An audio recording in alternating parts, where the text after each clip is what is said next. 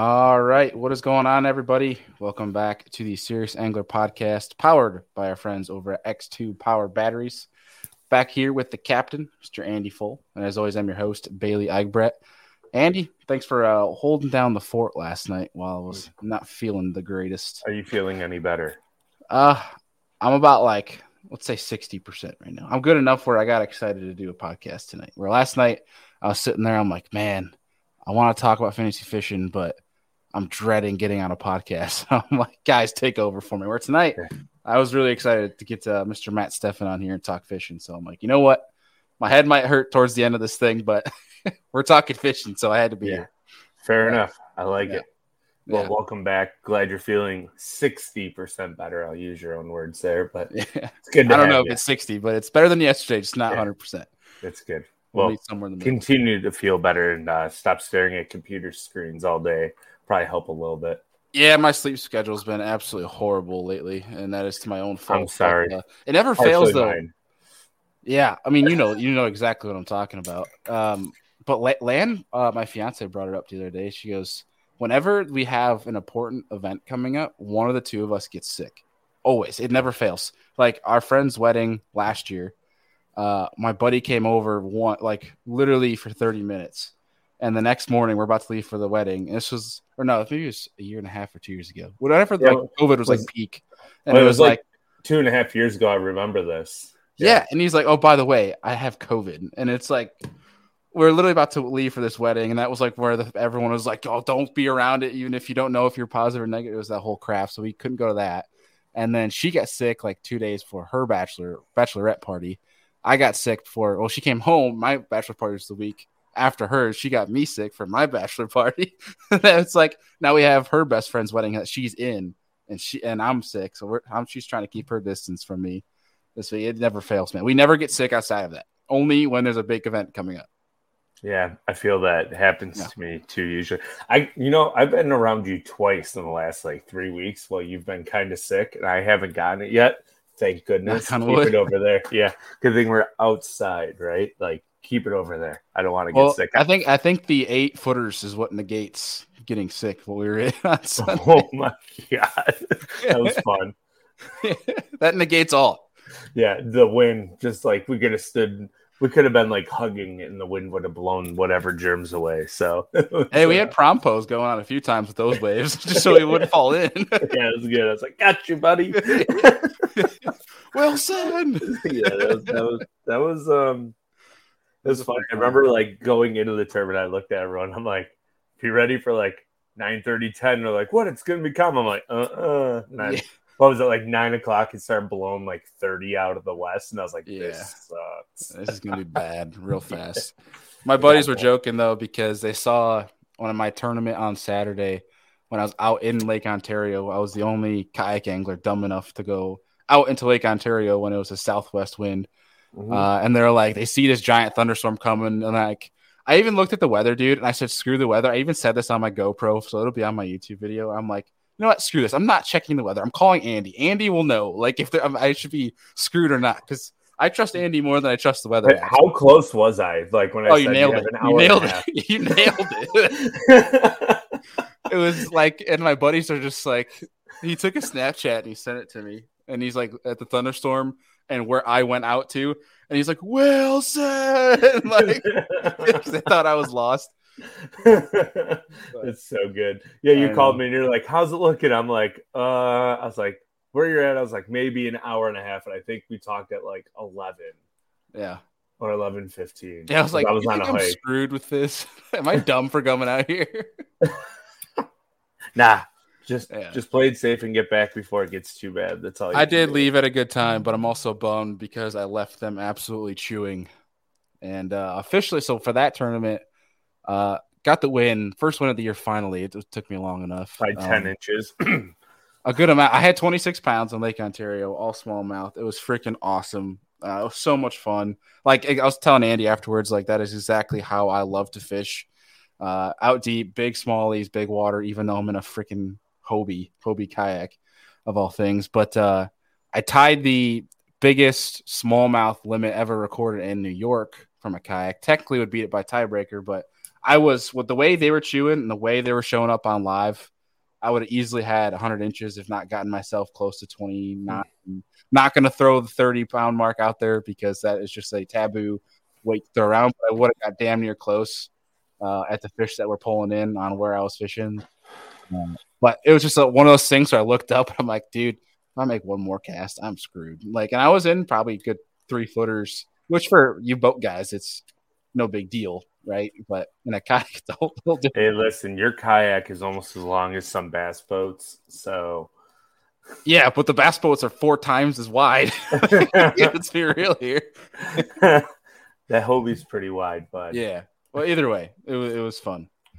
Fun day catching them, and we'll talk about it more after the fact because I'm too excited for what is coming up for our show today. Mr. Matt STEFAN, a new BPT qualifier. Congrats to Matt on that. We'll talk about that. We'll dive into that here soon. But 2 quick orders of business. I encourage everyone, if you guys have not checked out the Lure Lab yet, check out the episode that Matt STEFAN did because we're going to dive into a little bit about the hover rig in that episode, in this episode. But that is a great breakdown of that on that Lure Lab episode, as well as the most recent episode that you did, Andy, with Brennan from Deer Molds. Talking. Did you listen to it yet? I've yet to. I would make sure your brain is in order before you listen to it because it's very bland and dry, but it's very educational and it'll get everyone started to pouring their own soft plastics and like the understanding of what plastics you can recycle and melt down and re-pour all the way through to how to get started and how to finish and how to make them so they last in your boat and color wise. It was really good. It's about an hour long. It's a little long for a Lure Lab episode, but there's a lot of information dropped. So bring a notepad. Heck yeah. Last order of business. I'll make this super quick because we want to get to Matt here. Is if you guys are a premium member on Omnia Fishing, there's a giant site-wide sale going on right now. And I will say, in a couple weeks, we're going to have Trevor Lowe here on the show to announce some pretty big news, somewhat maybe concerning that. You guys will have to find out when that show comes, but it's coming real soon for Omnia Fishing. Pretty pumped about it. But without further ado, let's get him on here. Mr. Matt STEFAN. What's going on, dude? Hey, guys. Thanks for having me on. Heck yeah. Dude, obviously we have so many things to get into here, but it's been a heck of a grind for you lately. We've been talking about it a little bit offline, but first thing I have to bring up before we get into our normal show cadence here. You touched on it. I'm like, we have to talk about this first on this show. But Matt Becker told us to ask you about the Sasquatch. Can you dive into the Sasquatch? What is this? What does it mean? What is the meaning behind the Sasquatch? Yeah. Well, what he's referring to. So Matt's had the firsthand story that I think I've shared with him probably a couple of times at this point, but yeah, I had, I would call it a sighting, I guess. I don't know what year it was, probably back in like 2013. I was driving to a tournament with my team partner and we were in northern Wisconsin. We were taking some back roads to avoid to get around a little town. And it's probably 5:30 in the morning. And I made a right-hand turn onto a road, and right in the middle of the road was this big black object. And both of us at the same time said bear, because, we have a lot of black bear up here. And as we said that, this object looked over its shoulder because its butt was facing us. And it looked over its shoulder. It stood up on 2 feet and took 2 steps and was gone into the woods. Like the fastest moving big object I've ever seen, right? And running on its hind legs. Well, it looked like a human running, basically. I've seen bears stand on 2 legs, but in this case, it was I don't know. It was ridiculous what we saw, and we sat there for probably a half hour, never said a word to each other. And my buddy then goes, "If I didn't know better," and I just cut him off. I said, "Bigfoot." He's like, "Yeah, exactly."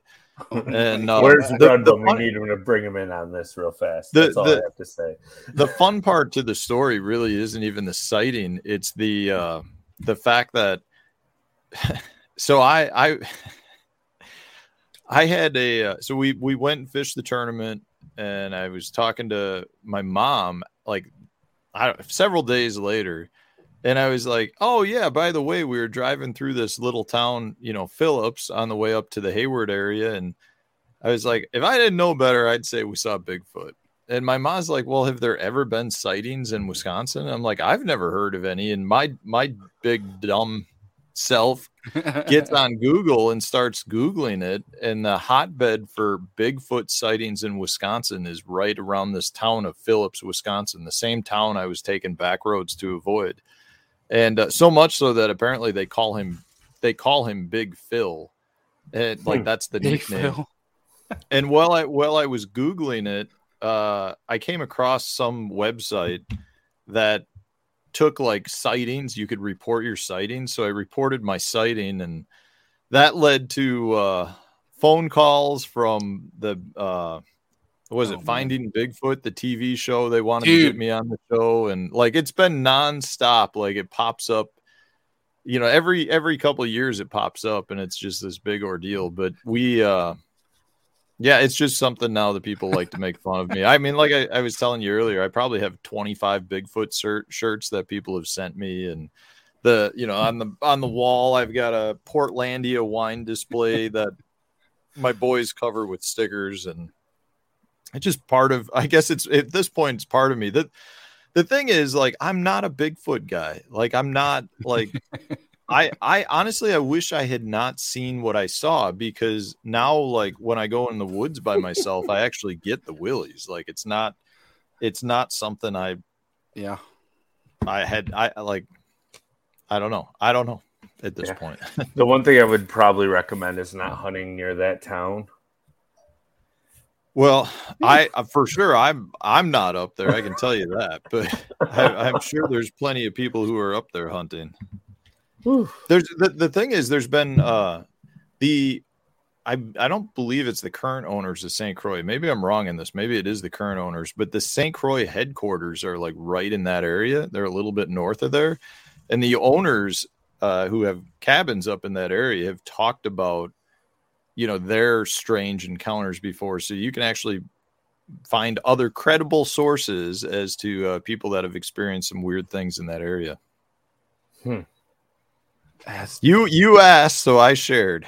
I love it. I'm all for it. So a good buddy of mine, Alex Rudd, he's a Bigfoot Sasquatch guy, and is he? I don't know if I believe it or not. I just love the idea of a Sasquatch. Like, dude, you mentioned that show, that Finding Bigfoot. I was a big like Bobo fan, where I loved watching the show just for the idea. My buddies and I would go out in our woods, like around town, and totally try doing like the tree knocking and everything they did on the show just for fun, just being kids, being dumb. But I would love to think that it's real.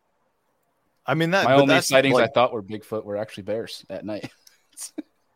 Yeah, I don't know, man. All I can say is at this point, I wish I had not seen what I saw, because I'm not a Bigfoot guy. Like, I feel like I'm a pretty common sense dude, and at this point, if they truly existed, I feel like we would have really good encounters with it. But then, like, so I would my mind tells me no, but I'm like, but I saw something, like, so.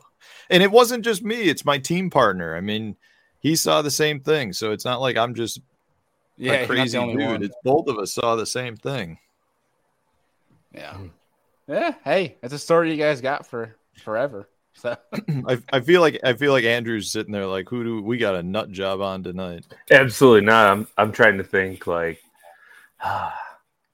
personally, I do think like Bigfoot, like I'm like 75-25 that it's like a real deal. It's just because there's so many like creatures and life forms on Earth, right? Like fish, all kinds of species that they're still finding today. So who knows? Like there's so much vast area in parts of the world that have never even been explored. I'm sure there's like parts of national parks that have hardly ever had foot traffic through, and that's where they could be. Yeah. You never know. So yeah, it's crazy to think about, but it could also be aliens, right? Like we got a comment down here, Jeff Donnelly. The government did say aliens are real, so maybe you never know. True. You never know. Yeah. Maybe Bigfoot is actually an alien. There we go. I love these things more so. I don't know. I'm always go back and forth on if I believe it or not. I more so love these things like aliens or Bigfoot, whatever, because I feel like a kid again. Yeah. I don't know why. I think that's the biggest thing I love. Like, something to rally behind. Yeah, like Alex and I have literally talked about starting a Bigfoot podcast because we just love the idea of it so much. Whether we're called crazy or not, you feel like a kid. But we're not here to talk about Bigfoot on this podcast. But either way, I had to bring that up just because I thought it was very entertaining. But dude, for real, congrats on the win. I'm sure your phone has been blowing up ever since. But it's a big and it's a nice way to stamp your next chapter in getting to the Bass Pro Tour. Yeah, it was a great end to the season.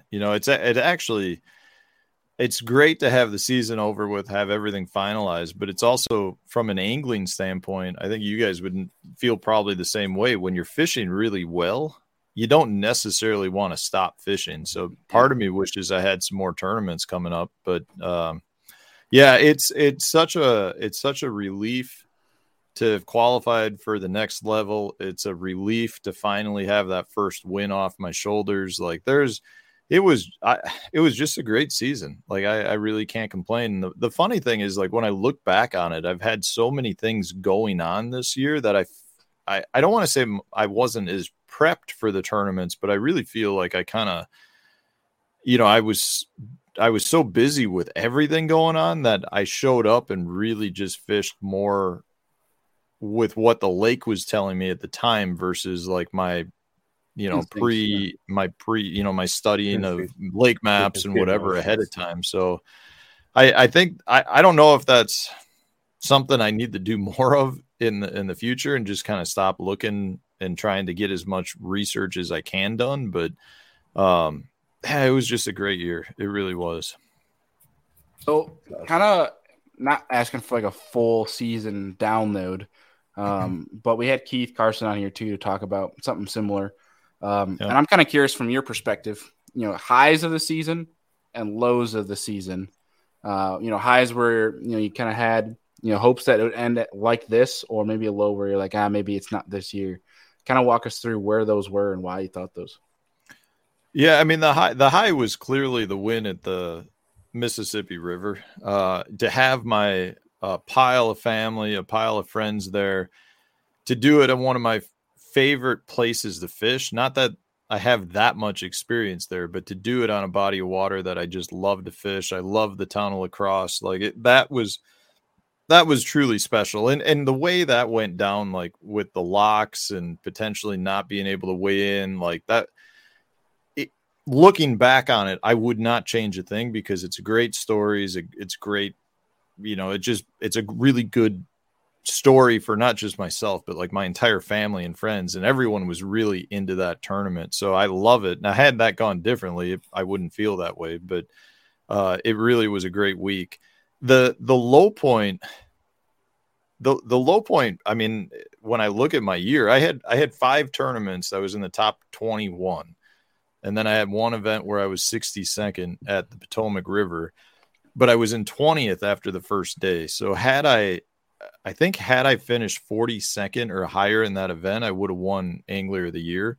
So like when I look back on it, I really feel like that second day of the Potomac River was my bad day of the year. That's the one that really, I guess, hurt me the most. I don't know that I could have changed a whole lot. I caught a lot of keepers. I just never got the quality fish that I got the first day. And I was fishing the same area it was the first day. There were, a lot of guys in that area, but a lot of guys came out of there like Keith Carson with a good bag. And so I'm disappointed with that, but there really weren't that many downfalls for the season. It was a really good year. Was there a point in the season that when you look back, maybe a catch or a key adjustment that you made that you think, like when you look back, that really stands out to you? Yeah, well, what the funny thing is, as good as the year was, my practice periods were terrible, like for several of those events. So, I can look at many of the events, like the first one of the year on Okeechobee. I did not find the area I was going to fish till the end of the third day of practice, and having that like I only had 2 good bites in that area on a topwater bait, but I decided to start there, and that turned out to be a top 20 spot for me. Same thing happened when we went to Clarks Hill Lake. I had a really bad practice at Clarks Hill Lake in terms of any fish's size, and I just picked an area and said I'm going to go camp out in this area and really figured it out. It towards the second half of the first day of the tournament, and then had 2 good bags on days 2 and 3.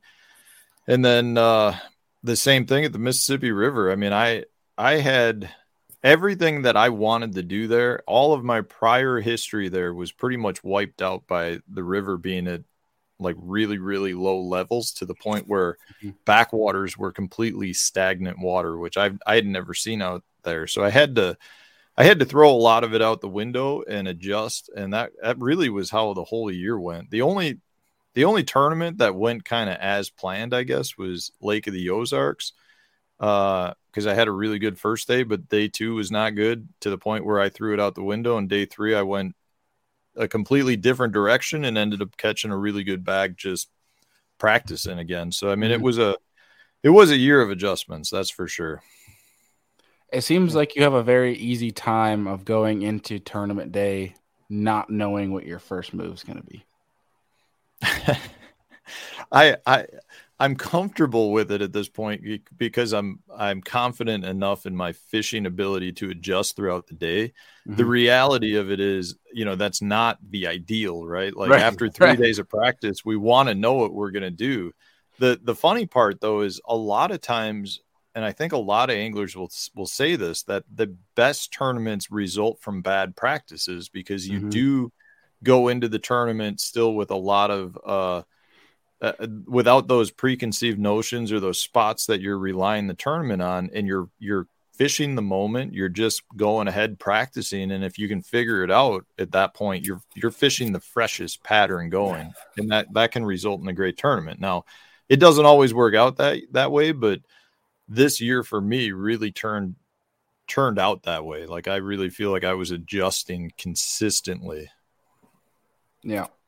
Was there a single bait or anything that you think that was kind of like your MVP this year? Man, there wasn't one specific bait. I really power fished a lot this year. Lots of top waters, lots of vibrating jigs, a lot of flipping. I did use my own core tackle stuff in several of the events to catch a bunch of my fish.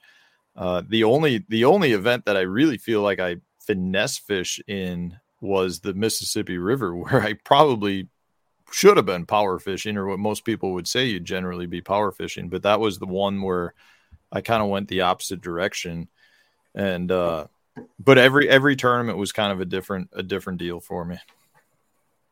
Makes sense. Yeah. That Mississippi River deal was, I remember I was talking with like Brad Rutherford and such over at Pure Fishing, and everyone's just kind of freaking out. Like, is the barge going to open, or is the barge going to get out of the way? Will the dam open? It was like, lots riding on the line of guys being able to lock through right now. There was a lot of money stuck up in pool 7 that needed to get back. And I'm not just talking about me. I think 5 of the top 6 guys would have been locked out. So you're talking about like the top paying spots, and standings would have been completely changed. I don't know for a fact, but one of the Major League Fishing staff members told me that the AOY results could have been changed because there would have been enough place movement that was going on. So it really would have had a big effect on not just our tournament standings, but potentially the season standings. And, for me, I had already locked up my Bass Pro Tour qualification after day 2, so it wouldn't have affected that. But it was such an emotional roller coaster because I didn't really feel like I had ever won that event until I talked to, or had a shot at winning, until I talked to Steve Lopez, who was winning the event after day 2. But he was doing pretty much the same thing I was, and in a similar in pool 7 somewhere. I know he was somewhere around me. I don't know exactly where he was, but I assumed that he because he was catching the same quality fish, that he would have had 15 plus pounds, and he had a 12-ounce lead on me going into the day. So I kind of really thought I needed 16 or more to have a shot, and I weighed 15.8. So I really didn't think I had it until we were waiting outside the lock, and he came up to me and asked me what I had, and we discussed what we each had. And at that point I was like, man, I might have this, but I don't think I'm going to be able to weigh the fish in.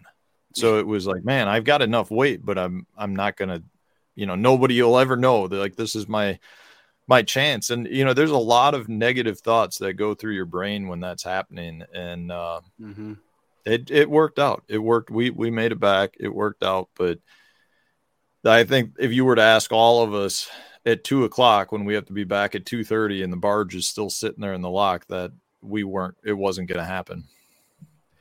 Yeah. And I think that's the frustrating part about it. From my point of view, is when it's out of your own hands. Like, I feel like I would rather lose from my own hands, my own doing, than something I can't control. You know what I mean? Something like that. Yeah. Well, that's the thing. Like, a lot of what I was actually trying to think about was like, how am I going to explain this to all of my family and friends that are on that dock thinking he's got enough weight to win this? But like, I mean, there's a big part of me that would feel like I let them down because I made a bad decision to stay up there. And I don't know that I'd have any more control over it than another situation, but it really was like, how am I going to take this? Like, am I going to quit fishing after this? Like, am I going to be done? Like, I've had enough close calls, and this would be the worst way to cap off another. Kick you down while you're waiting, right? Like, just keep kicking you down. I feel like I've had 5 other professional level tournaments that I've had the fish on to win, and I did not execute. And then in this case, to have the fish in the live well to win, but then not be able to weigh them in. Yeah. It would be like a kick to the crotch. That's all I can say. Guys hate me. External force is just all against you at once. It's like, come on. Yeah. So, I mean, if you had tried to go back sooner and say lock down sooner, would you have had the weight you had? Like, did it make a difference that you came down? No. Well, yeah, actually, I did cull one. So we all thought we could fish till about 1:00 ish, which is an hour and a half before check-in. There was what happened with the barge is the barge that actually caught us in the morning. So we had about a 2-hour delay in the morning, and Sheila K. Barger was the barge's name. She locked from pool 7 into pool 8. So we all saw that on our apps, and you can track that barge moving. Well, that barge must have gone somewhere in the near vicinity of the dam. It unloaded one container of its 6 and then came right back to lock up to pool 7, which is not generally what happens. Generally, I mean, they go one direction and they could be going to the Gulf of Mexico for all we know. But because we weren't checking our app until like 11:00, at that point, the barge had unloaded and come back, and it was sitting right below the lock, and it was staging to come up, basically, is what it was. But when you check the app, we all saw it below the dam, still sitting where we left it in the morning. So we just assumed it tied up like a lot of barges do. They get some sleep and then they continue on. And so we weren't expecting that by any means. And could I have tried to lock back? I think I would have had to lock back before 11:30. And at that point, I probably would have had at least one cull. Whether that cull helped me about a half pound. So I don't know that it would have actually changed the winning weight, or changed the outcome. Mm-hmm. But it would have changed it. I mean, that's the funny thing about all this right now. There's part of me that questions, had that barge not been there, maybe I wouldn't have won the event, because Steve could have got to fish, or one of the other guys could have fished for an extra half hour, an hour, and maybe would have culled up and actually passed me. So it's hard to say at this point. I don't feel like I would change anything about how I approach that. The crazy part really is the fact that all of us that were going to pool 7, we had a barge every morning, and in the afternoon we had barges that were coming down that we had to lock back by about 12 or 12:30 to make sure we got through before they got there. So we, by the time we were fishing about 9 a.m. every morning, and we were leaving by like noon. So to get the weights that we had is really impressive in my opinion, because we were only fishing for 3.5 hours a day in the areas where we really wanted to fish. I mean, I never caught a weigh fish anywhere outside of my main stretch of grass in Pool 7. Dang. So how much time did you get back? Well, how much time was left when you got back to the dock? Like by the time on the final day, we got back with about 5 minutes to check in. So, I mean, it was, which in tournament world is not that close, but it really is when you're talking about a locking process in between. So and it's also, it's only, I think, like 4.5 miles from the lock to where our takeoff was. So it's not like, the issue was the lock. It wasn't the running time by any means. Right. Yeah. I mean, that could take one chatty Cathy of a, lockmaster, and you guys are showing up late. We have a funny count from Andy Leonard here. Did the lockmaster get a box of jerky sent to him?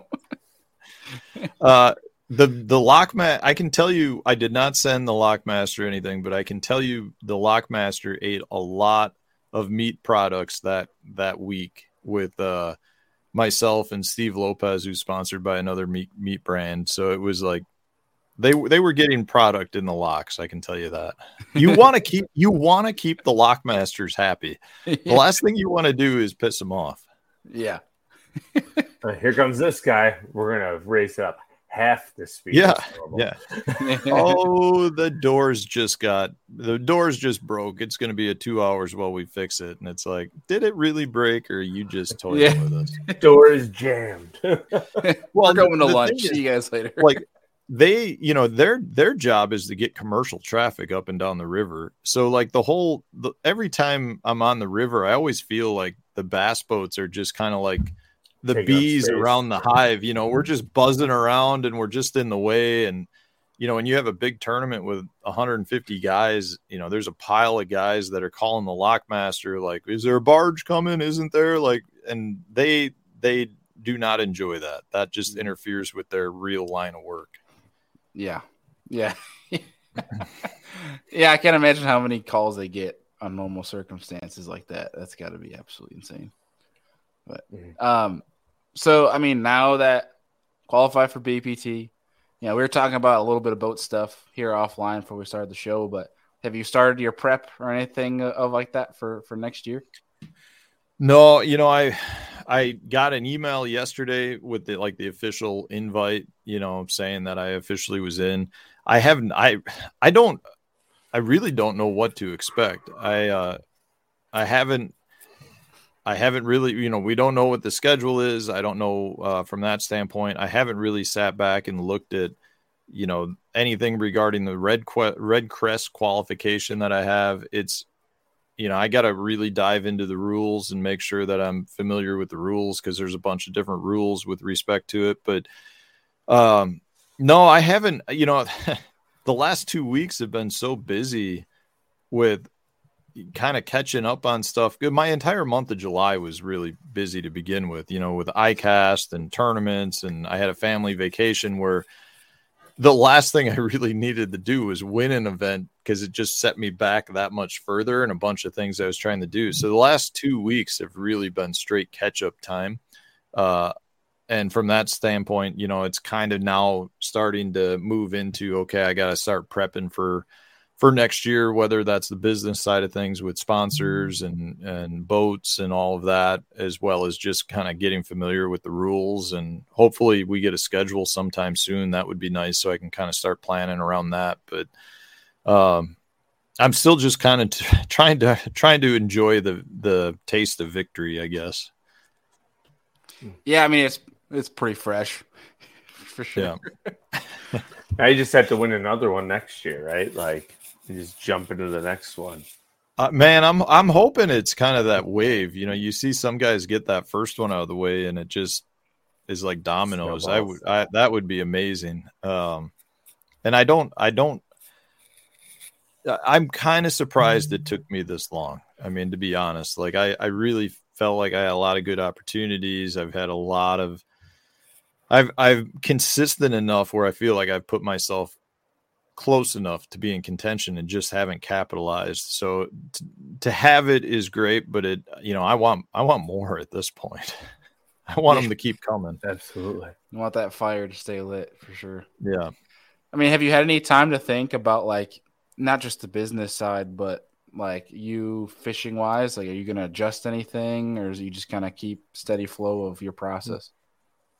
Yeah, one thing that I always try to evaluate my seasons and things I can do better and things that, I need to work on.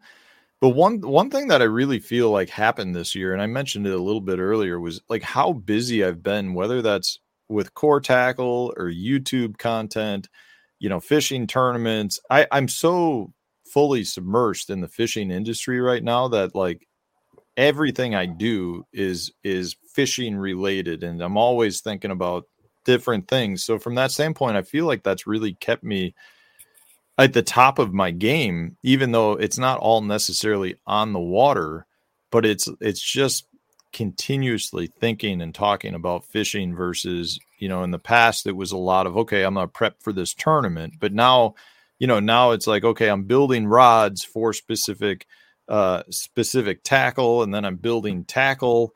And it's like I feel like I'm so in tune with how little changes can affect certain things that it's just helping my fishing performance overall. But to answer your question, like I don't really feel like I need to change anything. I just want to keep the momentum going of all these different fishing related endeavors, and I'm hoping that continues to relay into really good fishing on the water. Makes sense.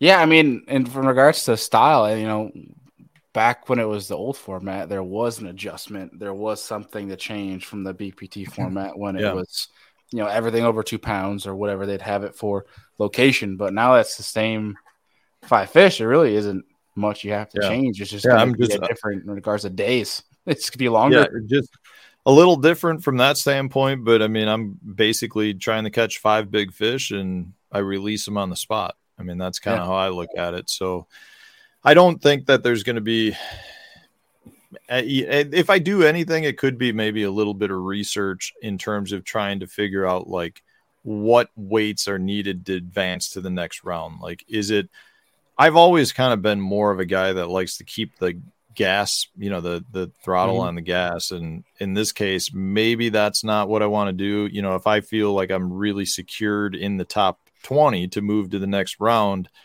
maybe it's about, okay, there's no reason at this point to try to upgrade, in normal tournaments. Yeah, if you've got a good bag, but if you can upgrade still to an even better bag, that just makes it harder for other people to catch you. But in this case, you truly could just be burning fish for further days. Yeah, like there'd be no point, and you're hurting yourself. Yeah. Yep. That makes sense. I just had a question and I totally just lost it. But it was going to pertain to with the off days. Is that something you're looking forward to, or is that something where you're like, if you had full steam on one day and you're like, I just want to get back out the next day, and you see conditions aren't going to be right, in 2 days? I'm, I fished the Lake St. Clair event 2 years ago. I finished second at the St. Lawrence River for a Major League Fishing Pro Circuit event at that time. And they took the top 4 into the next BPT event. So I have fished the Lake St. Clair one 2 years ago. And then our title championship 2 years ago as well was under that same format. So it's something that I'm familiar with. There's things that are really nice about days off, and there's things that are not great about it. Ideally from an expense standpoint, it is just additional travel, and you're renting houses or hotel nights, additional nights. So it is more expensive to do it. There are things though that are nice too, in terms of, working on the boat, working on the tackle. I can do sponsor things. what I would really like to do is try to get my family to travel with me to a couple, because if you've got those off days, if we went to a place like the Kissimmee chain, you've got Disney World right there. Like, you could go spend some good family time too during the middle of the tournament. So I'll, when the schedule finally comes out, I'll take a look at it and see how it falls. But, if I could choose, I probably would say I'd rather not have an off day, but it is what it is. Yeah, man, off days, man. You could take the kids Bigfoot hunting. Yeah, that won't. Saw that coming. Yeah. Yes, we are full-time fisherman, part-time Bigfoot chaser. Yeah. Yeah. It sounds like Bailey's just trying to invite you on as the third host to his and Rudd's Bigfoot. That's right. Yeah, no, I'll leave that. I'll leave that up to you guys. You guys sound like you can cover that just fine on your own. We got 2 nut jobs. I don't know if we need a third. Just kidding. Oh, man. Oh, that's funny. But dude, I mean, it's got to be pretty exciting though. Are you gonna try to fish the invitationals as well next year? Or are you just gonna try to focus solely on BPT? Yeah, I'm gonna consider it. I would be surprised if I end up fishing the full season, unless they have some sort of championship, if they make some changes to it. But I could definitely see myself jumping in a few if the scheduling works out. If I'm starting the season on Okeechobee and they're the week before or the week after on, Toho or someplace that's on my way back, I would definitely consider it. But until we have the schedules, I won't know. I mean, the priority for sure is going to be BPT, but right. I really thought the invitationals this year were a very good tournament circuit. Like, I did not expect them to be run as well as they were and to be as well received as they were. And MLF did a great job running them. So I would definitely consider fishing them. I mean, I've heard rumors there might be some changes to payouts and that type of thing. And, if they're positive changes, that makes them better. If they're negative changes, it probably makes me not want to fish them as well, because even though there are some big payouts to be had, and I had a very good year from an earning standpoint, the reality is, they're just like the opens. If you break even, you're coming out of there with a good finish, but you just broke even. Right. Yeah. Now, money aside, I mean, invitational wise, what additions or changes would you like to see, like a championship or things of that nature? For the invitationals? For the invitationals, yeah. Yeah. Yeah. I think a championship is a must. I mean, it really bothers me when we don't have a championship for any of these multi-tournament circuits. Like the Bass Opens, in my opinion, you're asking guys to fish 9 events. There should be some form of championship or at least Angler of the Year payout for guys that committed that much time to it. The same thing for the invitationals. You're going to fish 6 tournaments, travel all over the country. When I go back and look at the results in the payouts, I mean, there's guys in the top 20 that did not win back their entry fees, let alone their travel expenses. So, when you look at it, the championship has always been an event that really helped guys generate income from the tournaments themselves, because there was no entry fee and it was show up and you could finish last and you still were walking away with $10,000 in your pocket. And that's kind of a lot of times what made the season when you looked at just payouts to entry fees and didn't take into account like sponsor dollars or anything. So for me, that would be the number one thing. I think that would be a huge ordeal to get a championship back. Other than that, I would love to see a better risk reward ratio from a payout to a entry fee to payout ratio. The invitationals were paying 80%, which, when you compare it to, say, the Opens, it's better than the Opens, but that's still a hefty membership fee, which is what I like to call it. I mean, it's a $5,000 entry fee. That means $4,000 is coming back to the pot and $1,000 is going to running the tournament. And that's a lot to be taking from a $5,000 entry fee. Yeah. 100%. And I'm not necessarily saying like these organizations are just claiming that money. I mean, it may cost that much to run the tournaments. The reality is, from a business standpoint for the anglers, it's tough to make a living when you're not fishing for even your full entry fee. Yeah. I mean, and not having the championship, it's like you don't have something you're looking forward to. I mean, I understand that you're competing for the BPT spot, but I totally get your point there. That makes a lot of sense. There's when they ended the season in lacrosse, I mean, there's a lot of guys from down south that don't want to drive all the way to Wisconsin. Yeah, and that's if a heavy you're not lift. fishing, if you're not fishing for a championship, and you're not fishing for, if you don't have a shot at being in the top 8 for BPT, there's a lot of guys that dropped out. Now they were able to fill those spots, but there were still a lot of anglers that were registered for the full season that did not compete in the last event. And anything you can do to retain those anglers is a bonus. And that's where you're talking about better payouts and championships. Makes sense. So off season, I'm sure you're probably going to be going some heavy core tackle stuff. Is that going to be ramping up while you're getting prepped for next season? Is it already full swing ahead? Yeah, we're full swing ahead at this point. We've got I've probably got 7 or 8 different prototypes I'm working on. Different designs. Some of them are pretty much ready to go. Some of them we've put into production. Others I've got like this grand idea in my head and I just can't figure out how to make it happen. So, the reality is at this point, we've been extremely well received. The feedback from the anglers regarding the 2 products that we have out, the hover rig and then the ultimate swim bait head, which we refer to as the tush. Those two have been phenomenal. I mean, they're the top 2 selling terminal tackle items at Tackle Warehouse right now. So they've been received well. So we're continuing to come out with additional sizes of both of those. We have weedless versions, non-weedless versions. And then, like I said, I've got these other designs that some of them ready to go, some of them aren't, but they're all very unique in their own right. And, our approach is we try to take certain techniques and kind of change them to hopefully fix some of the problems that we see with them. Yeah, I've been playing with it. I've only been out a couple times where I exclusively tried to only throw that and learn it.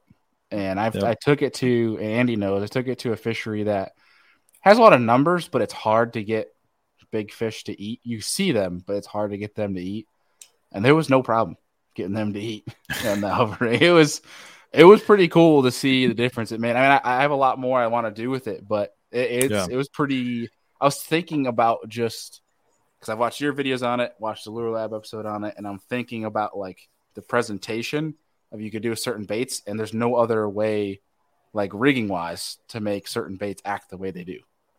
Yeah, it's been really cool because with the hover rig, we've been able to basically take a lot of standard plastics that have been around for a long time and give them a little bit of new life because they can be presented in a completely different manner. Mm-hmm. And it's cool too, because you can fish that thing basically from the surface all the way down to the bottom and suspended in between. So it's such a new technique for all of us. I really feel like the hover strolling technique, which is what we designed that around, can be fished in so many different ways. And I really feel like it's kind of untouched at this point too, and untapped, I should say, in that I think there's going to be a lot of specialty baits that probably are developed for this type of rigging. We're seeing several other companies now coming out with very similar style hooks. I feel like it's here to stay. And I really think it's a fish catching machine myself. So I'm excited for it. I'm excited for that technique. It's been a huge opportunity for core tackle because it's kind of allowed us the ability now to pursue some of these other baits and designs that we wanted to take on as well. Yeah. We have a question here from Brown Bait Co. Brendan over there asking if we'll see a 12-aught hover rig or 12-aught Tosh. He's a big swim bait guy, hence why he's asking. Tush. Yep. Big old tush. Yeah. Not in the near future, But I know he's got the big old swim baits. I'm a big musky guy, and we've already discussed this. Like, it's not like we haven't. It's more of before we get to what I would like. It's already a niche market. That would be very much a niche size, and I could definitely see us doing it. I don't think it'll be this year. That's for sure. Right. Makes sense. Yeah. You gotta it's a lot of lead. Yeah, that's a big hook and a lot of lead. But there's applications for sure in the bass market too to have that. It's just one of those. It's a very specialized field at that point. Mm-hmm. That would specialized angler that's going to be using those for sure. So if I'm not going to ask you to give up any secret juice that you don't want to give up, but if you had to take 2 baits that are your favorite to put on that hover rig, what 2 are you going to take? Yeah, well, it kind of depends on species. Okay. I'll tell you, right now, I started my main bait that I designed it around was the 4 1/4 inch Berkeley Max Scent flatworm. Mm-hmm. And so I love it with that. I love it with the 4-inch Kitech Shad Impact, which is a great bait. You can actually get the bait almost to vibrate like a lipless crankbait. And then lately, oh man, I've got the Bass Tricks Flash Tricks is an amazing bait on there. The Jackal Rhythm Wag is another really good one. It's honestly, it's one of those things. It's hard to find a bait that doesn't act differently. Like if you're talking the bigger sizes for flipping, the Berkeley Max Scent Creature Hog. I mean, that's what I had a top 20 on at Grand Lake in Oklahoma, flipping that thing around. And it's just and that's kind of what I meant before about it being somewhat untapped. Like there's so many baits out there that have never been tried on it. I'm sure that, there's a lot of opportunity there for people to uncover some hidden little gems. But those 4 or 5 that I rattled off are ones that I have on all the time. Yeah. From watching your content, you sold me on the Creature Hog with that thing. And I went and I filmed some underwaters with it. Yeah. I'm like, oh my gosh.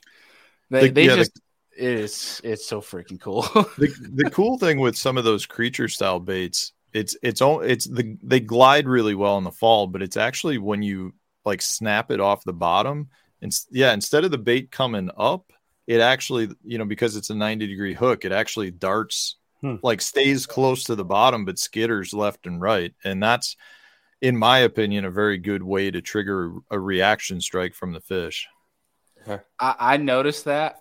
And I noticed there was one time I was watching on live where these fish were a little bit deeper on a tree where I threw that with the Creature Hog. And I noticed the Creature Hog did exactly what you meant, where it could almost walk side to side.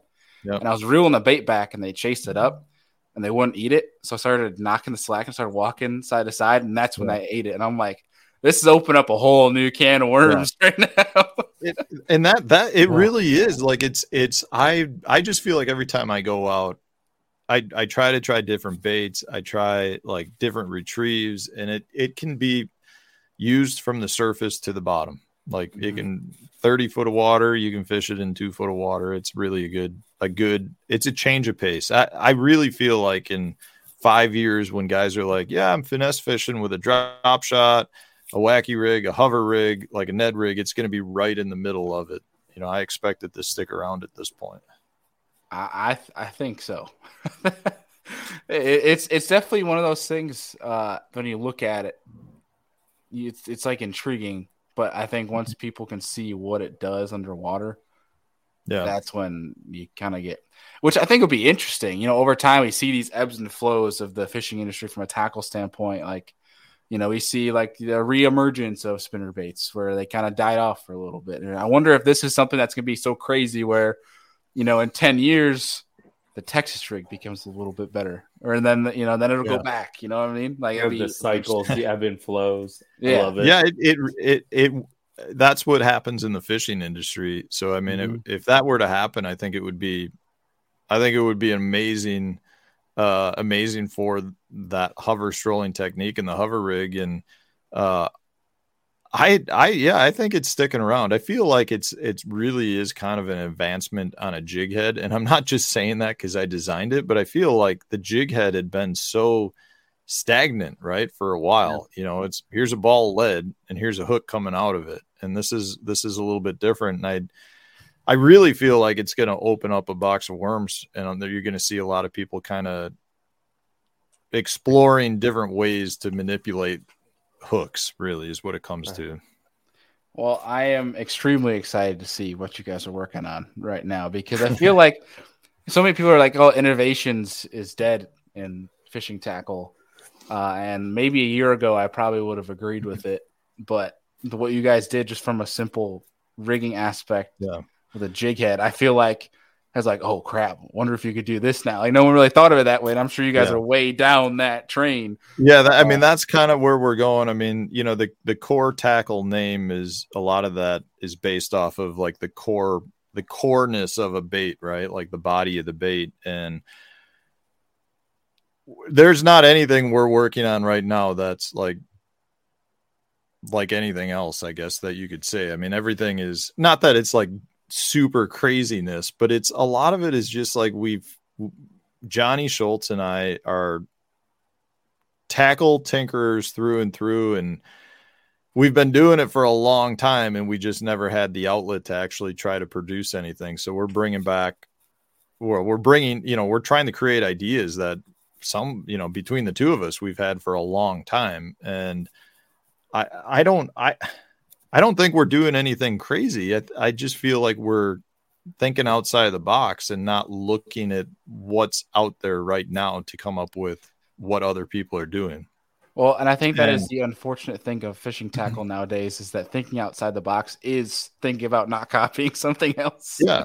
Well, and I mean, we definitely see a lot of it going on, and it doesn't necessarily help the innovation aspect of things, like you said. I mean, and we don't want to be doing what other people are doing. I mean, we're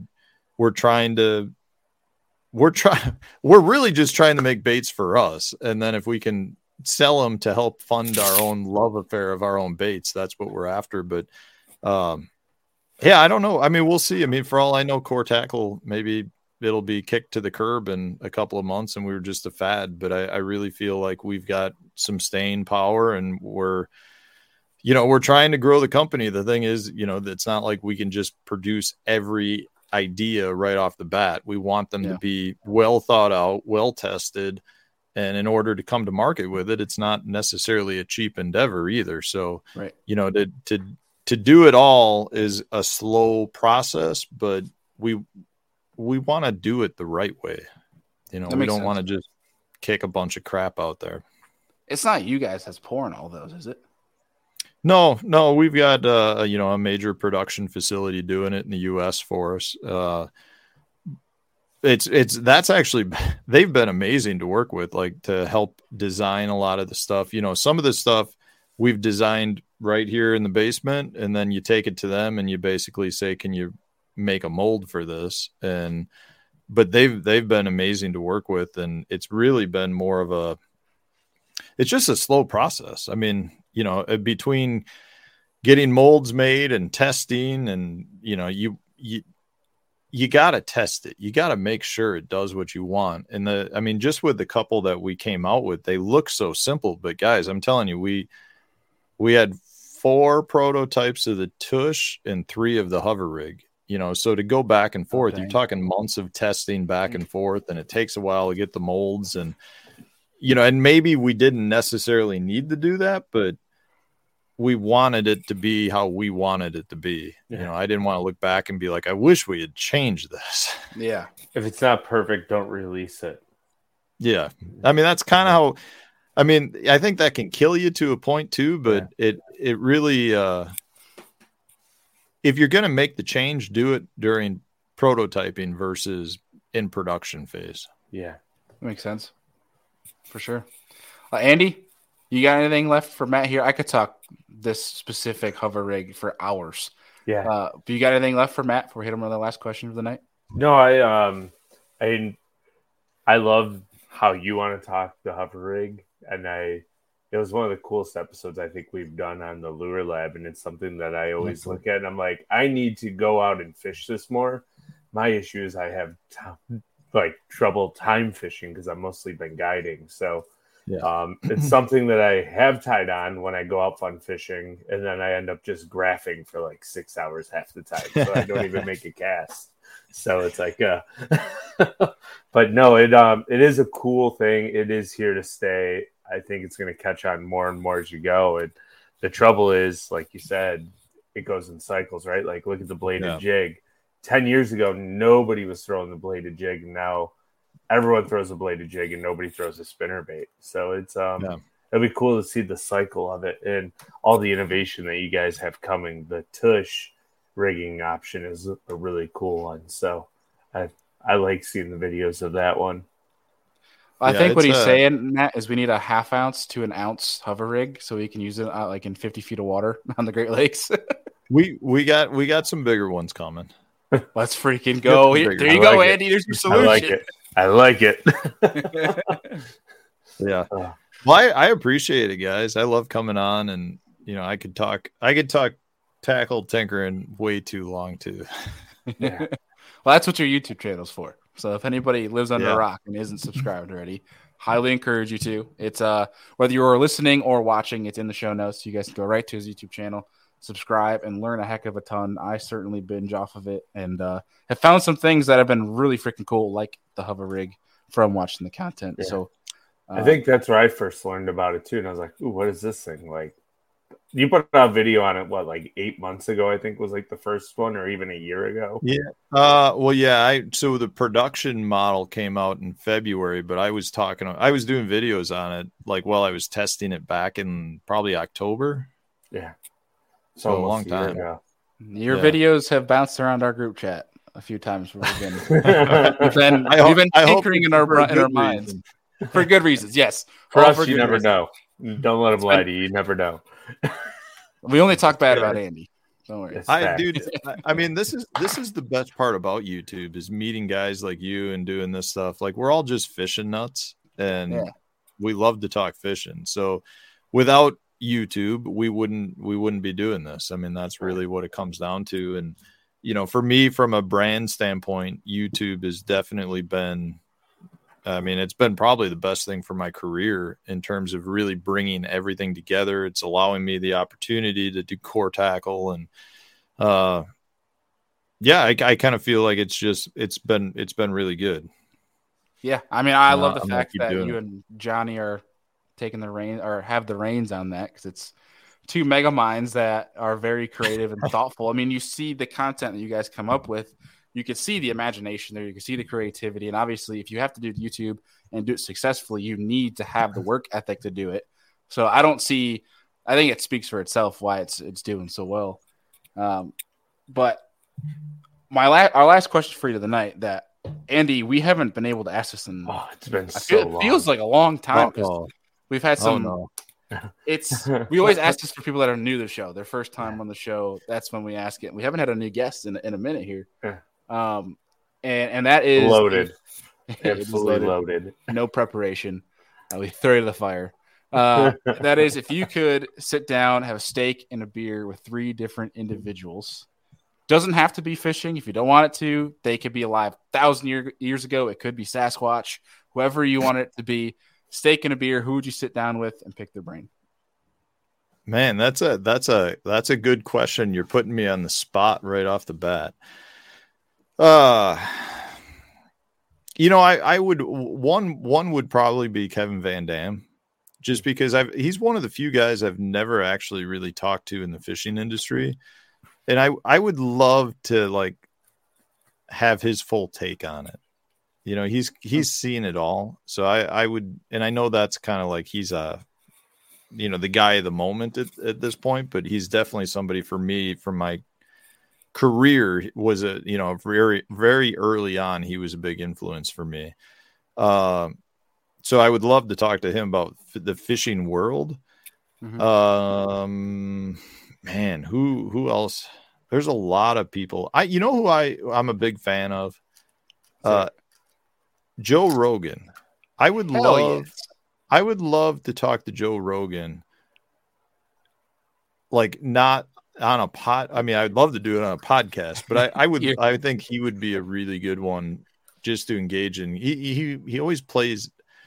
I think he plays down how intelligent he actually is, and from that standpoint, I just feel like I would be blown away by him at a dinner. Give me one more. I'm trying to think of. This is one I wish I had some time on because I feel like there's so many people out there I would love to have a dinner with. Well, why do you think of the third one? When you mentioned Kevin Van Dam and his take on like fishing, like the industry in general, one really cool thing, and I'm spoiled with my job, and Matt, I work with Pure Fishing, do the PR agency. We also have Johnson Outdoors, and therefore Kevin Van Dam's on there, and I get to talk to him every now and then. But one of the cool things that I learned is when they went on a shoot, when they were coming out with Target Lock, is they had Kevin and Carl on the same boat. And my buddy Luke over there at Johnson Outdoors was telling me how like Kevin's never thrown glide baits before, and people that know Carl loves throwing glide baits. Yep. And Kevin was like a kid again, like a student asking a million questions, like barely giving Carl time to answer because he was asking the next question because he was so curious where to throw him, how to throw him. 5 questions ahead before Carl could answer. Yeah, and just like exploring glide bait and these bigger swim bait fishing, and it was like cool to still see how he might be retiring, but that fire is still there. I wanted to share. Yeah, it's funny. I think you run into that with a lot of anglers. Like the truly passionate anglers about the sport are the ones that want to keep learning. Like it's funny because I've got a 7-year-old, my little boy Hank, and he reminds me so much of myself as a little boy, like who was head over heels in love with fishing to the point where it's annoying. Like I remember, as a kid, always like, my whole family kind of fished. Like we would take these 2-week-long vacations, would be to northern Wisconsin. We'd go to a fishing resort, and that was our fishing for the year. It wasn't like I did a lot of fishing, but like while we were there, my grandpa would come in, my uncle would come in, my dad would come in, and I'd ask him 100 questions. What'd you catch it on? What color? Where were you? How deep? Blah. And to the point where it was always kind of like a joke where in hindsight, I recognized they were kind of making fun of me because it was like, oh, here comes Matt with the questions. And I kind of annoyed him. But I recognize it now because I see it in my little boy because he's the same way. Like he just doesn't stop with the questions. But there's something special about somebody being passionate about something, whether it's fishing, whether it's cars, whatever it is. When you see somebody that's really passionate about what they're doing, like to me, that's very motivating. Like that's it's an awesome thing. And I would kind of expect nothing else from somebody like Kevin Van Dam, who does what he does, to be firing off questions about something that he's not familiar with. Because that's what we do. Like I'm the same way. I know I annoy the crap out of people. And the funny thing is, like my previous job, I was a financial investigator. So I would review trading activity and basically interview the traders that made the trades and ask them question after question after question. So I have a lot of training regarding how to question people. So I relate that back to fishing, and it's training like questions. It's just Snowball. Like question after question after question to get to like drill down to the answer that I'm looking for. And I annoy the crap out of people with it because I just don't like let something go.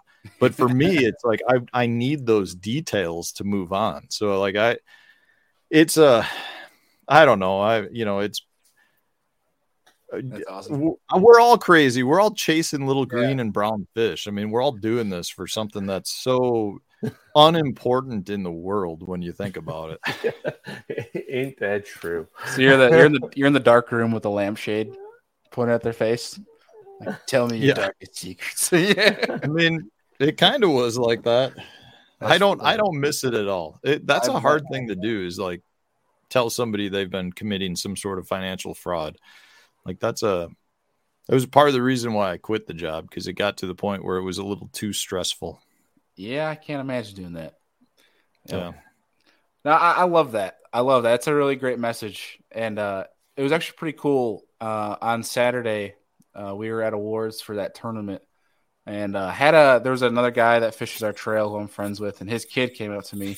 Apparently, his kid watches my personal YouTube channel all the time, and he was like, how are you learning some of this stuff? And one of the best advice I've always gotten to me, and it rang, and it's very similar to this, was always be curious.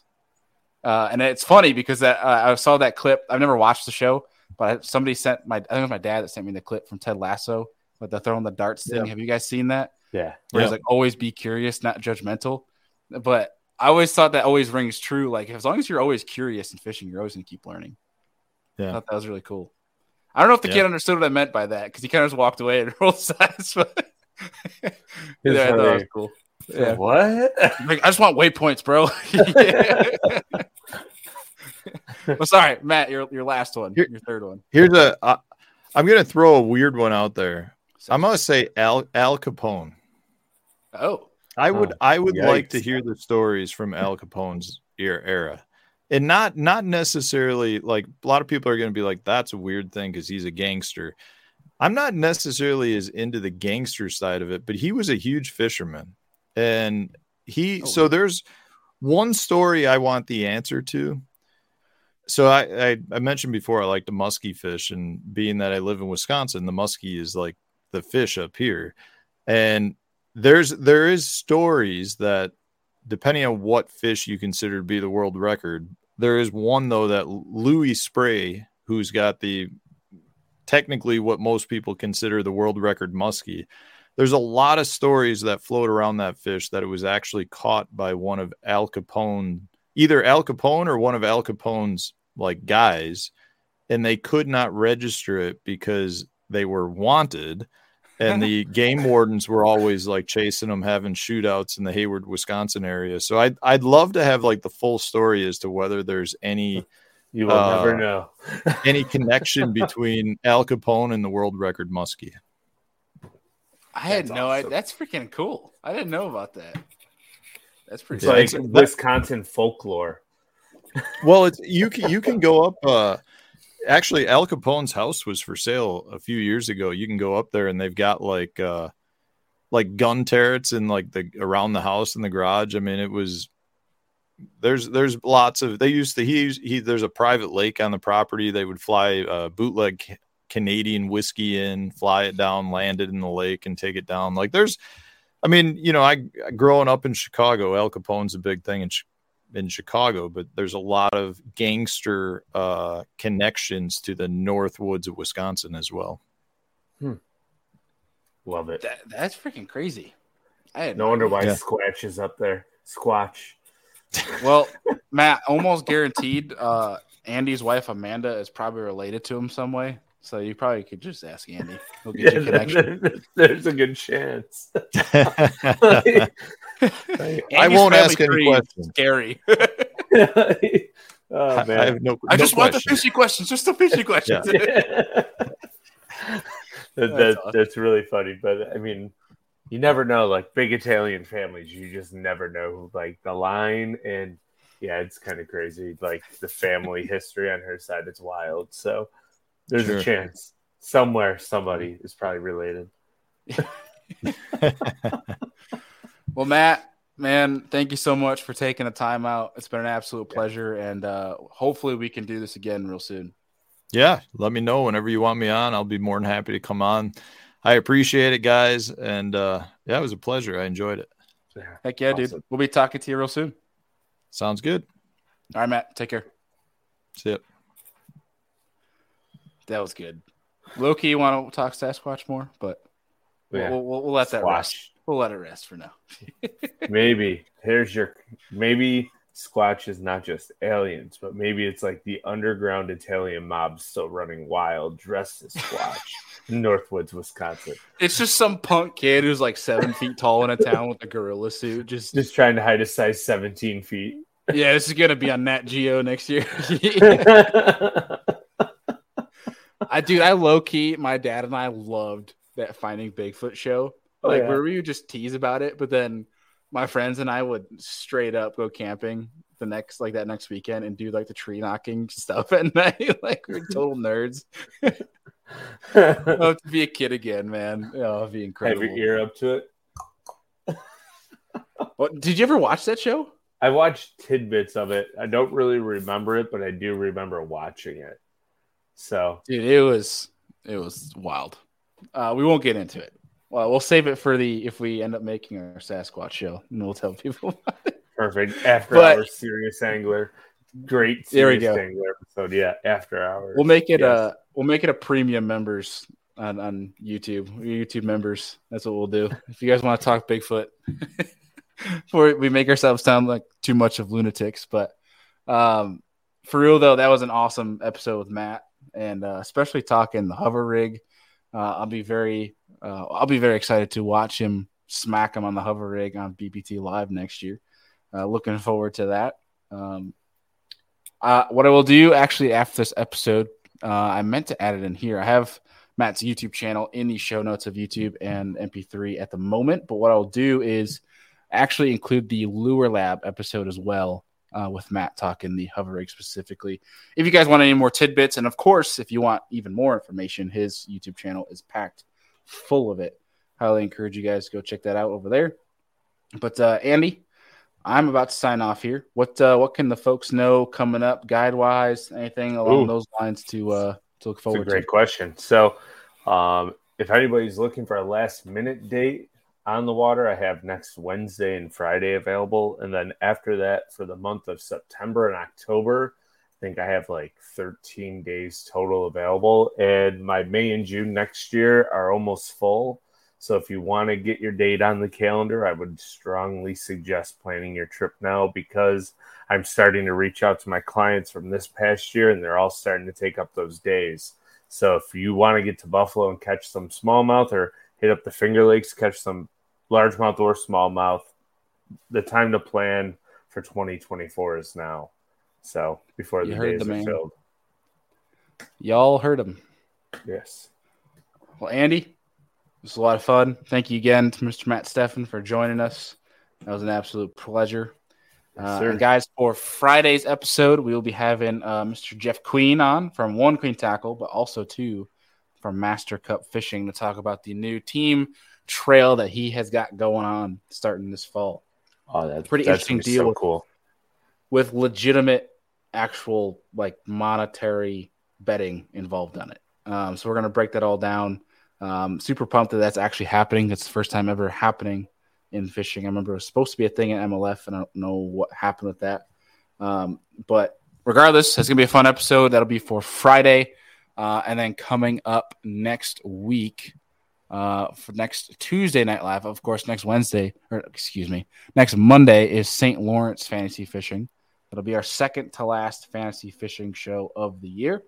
And next Tuesday Night Live, we're having John Garrett on the show. Oh, that'd be a good one. Who's sitting nice to try to qualify for the Elite Series next year. Awesome. But, folks, appreciate y'all as always, and we'll see you on Friday.